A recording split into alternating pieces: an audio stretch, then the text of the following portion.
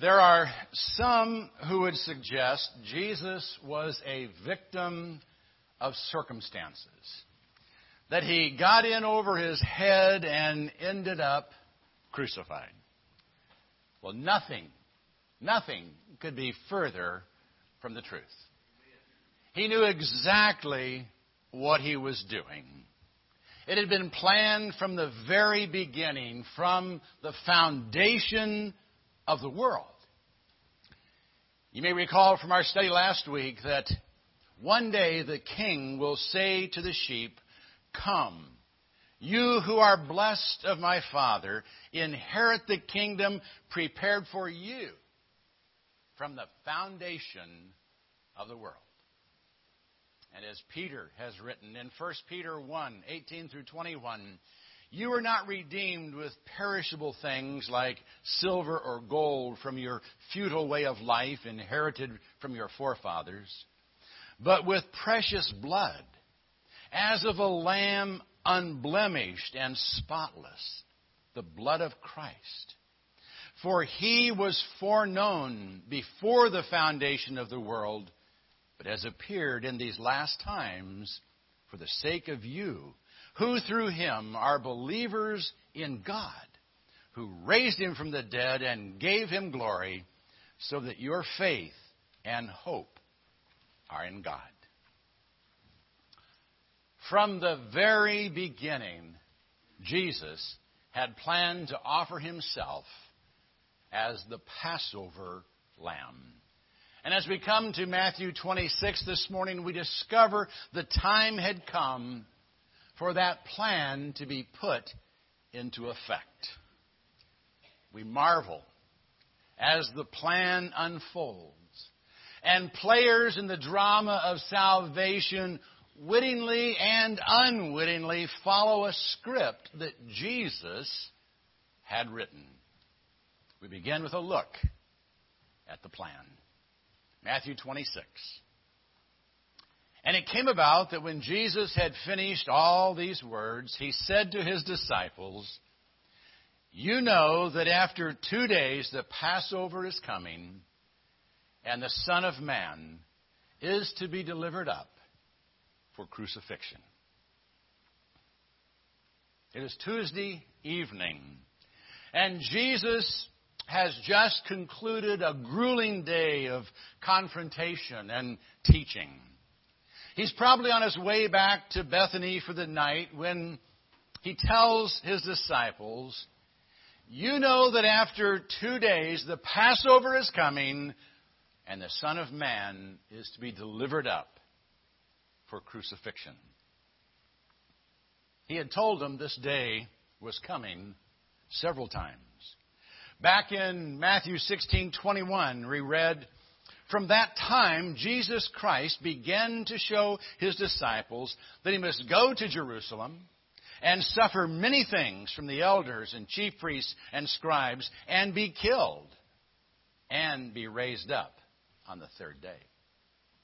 And in 17:22 through 23, "And while they were gathering together in Galilee, Jesus said to them, 'The Son of Man is going to be delivered into the hands of men, and they will kill him. And he will be raised on the third day.'" And 18 through 19, "Behold, we are going up to Jerusalem, and the Son of Man will be delivered to the chief priests and scribes, and they will condemn him to death, and will deliver him to the Gentiles to mock and scourge and crucify him. And on the third day, he will be raised up." Now he tells them that that day is just 2 days away. He is to be crucified on Passover, which, of course, is according to plan. Passover was the holiest of days for the Jews. It was the day they remembered how the angel of death had passed over their homes in Egypt, how they had been saved from death by sacrificing a lamb and placing its blood on the sides and top of their door frames. God had then ordained that lambs be slain and blood be spilt annually, not only as a memorial, but more importantly, to anticipate the day when the true Passover lamb, the Lamb of God, would be sacrificed. Paul makes it clear in 1 Corinthians 5:7 that Christ was that Passover lamb.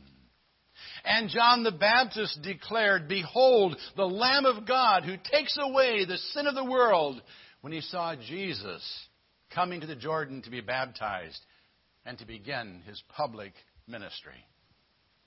That ministry was now coming to a close. It was time for the Lamb to be sacrificed. Jesus had made the plan, and now his enemies unwittingly plotted to fulfill it. Then the chief priests and the elders of the people were gathered together in the court of the high priest named Caiaphas. And they plotted together to seize Jesus by stealth and kill him. But they were saying, "No, not during the festival, lest a riot occur among the people." The Jewish leaders had been wanting to kill Jesus from the first year of his ministry and had discussed it often, and now they thought the time was right. The chief priests and the elders of the people gathered together in the court of the high priest Caiaphas and plotted how to seize him and kill him. We can only imagine the ideas that were shared that day. Can't you see them arguing back and forth, suggesting this and suggesting that? How should they take him? How should they kill him? Should they do it openly, or should they make it look like an accident? Finally, they agreed they would do it by stealth. And they agreed they should wait until the festival was over. During the Passover, 2 to 3 million Jewish pilgrims flooded into Jerusalem, and many of them had joined in singing praises to Jesus 3 days earlier as he entered the city. So they decided not to do anything during the festival for fear of a riot, something Caiaphas wanted to avoid because his position as high priest was dependent upon his ability to keep the Jews under control and the Romans happy. Annas, his father-in-law, had been deposed by the Romans in 15 A.D. And even though Annas was still recognized by many Jews as the legitimate high priest, Caiaphas had been appointed high priest by the Romans. And he didn't want to lose the official position that he held. So a decision was made to wait until things were normal in Jerusalem before seizing Jesus and killing him. Their plotting, however, while preparing them to be major players in the drama about to unfold, wasn't exactly according to plan. Jesus would be killed, and they would have a hand in it, but he would be killed on Passover, according to the predetermined plan of God. On the day of Pentecost, some 50 days after Passover, Peter would declare, "Men of Israel, listen to these words. Jesus the Nazarene, a man attested to you by God with miracles and wonders and signs, which God performed through him in your midst, just as you yourselves know, this man, delivered up by the predetermined plan and foreknowledge of God, you nailed to a cross by the hands of godless men and put him to death." Those who plotted against Jesus and had him put to death would be held accountable for what they did, but they didn't cause it to happen. It was part of God's predetermined plan. And Jesus knew it would happen long before they began their plotting. In fact, his body had been prepared for burial 4 days before the chief priests and elders met in Caiaphas' courtyard. Now, when Jesus was in Bethany at the home of Simon the leper, a woman came to him with an alabaster vial of very costly perfume, and she poured it upon his head as he reclined at the table. But the disciples were indignant when they saw this and said, "Why this waste? For this perfume might have been sold for a high price and the money given to the poor." But Jesus, aware of this, said to them, "Why do you bother the woman? For she has done a good deed to me. For the poor you have with you always, but you do not always have me. For when she poured this perfume on my body, she did it to prepare me for burial. Truly I say to you, wherever this gospel is preached in the whole world, what this woman has done shall also be spoken of in memory of her." Matthew, Mark, and John all record this incident. And Matthew and Mark both place it in their narrative after mentioning that the Passover was 2 days away. John, however, makes it clear that it actually happened 6 days before the Passover.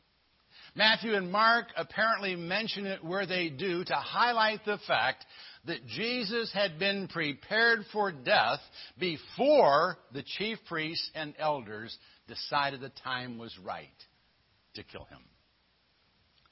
It had been on Saturday evening that Jesus was at the home of Simon the leper in Bethany when Mary, the sister of Martha and Lazarus, broke open an alabaster vial of pure nard and anointed both his head and his feet. Her act of extravagance was immediately condemned by the disciples. John tells us the ointment was worth 300 denarii, 300 days' wages. And the suggestion was made that it could have been better spent on the poor.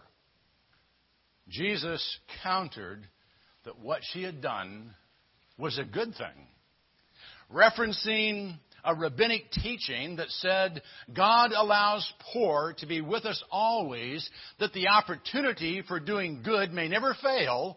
Jesus indicated that the opportunity to do something good for him would soon be gone. Whether Mary fully understood what she was doing or not, she was preparing Jesus' body for burial. It's possible that she did understand her actions in the light of his upcoming death. He had told them often enough that he was going to die in Jerusalem. But whether it was simply an extravagant act of love or a purposeful preparation for burial, it served a purpose for which Jesus was grateful. And it demonstrated once again that things were happening according to his plan. As did the disciple who led the others in calling Mary's outpouring a waste action when he went to haggle over the price of the Passover lamb. Then one of the 12, named Judas Iscariot, went to the chief priests and said, "What are you willing to give me to deliver him up to you?" And they weighed out to him 30 pieces of silver. And from then on, he began looking for an opportunity to betray him. Yes, it was Judas who objected to wasting 300 denarii on Jesus. And he sounded so righteous, saying it should have been given to the poor.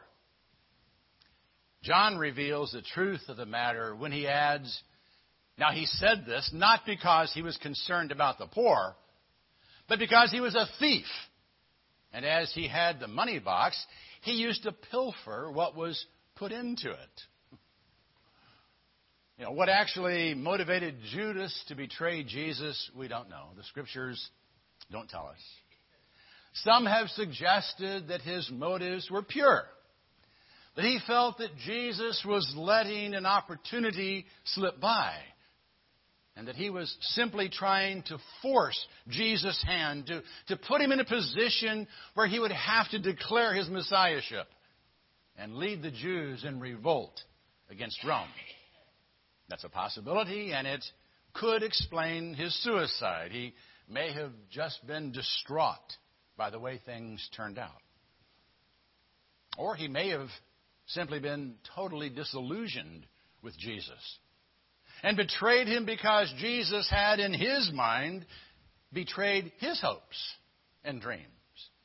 If he had been expecting an earthly kingdom like most Jews of his day, he may have simply turned on Jesus when he discovered that Jesus had no intention of restoring the kingdom of Israel.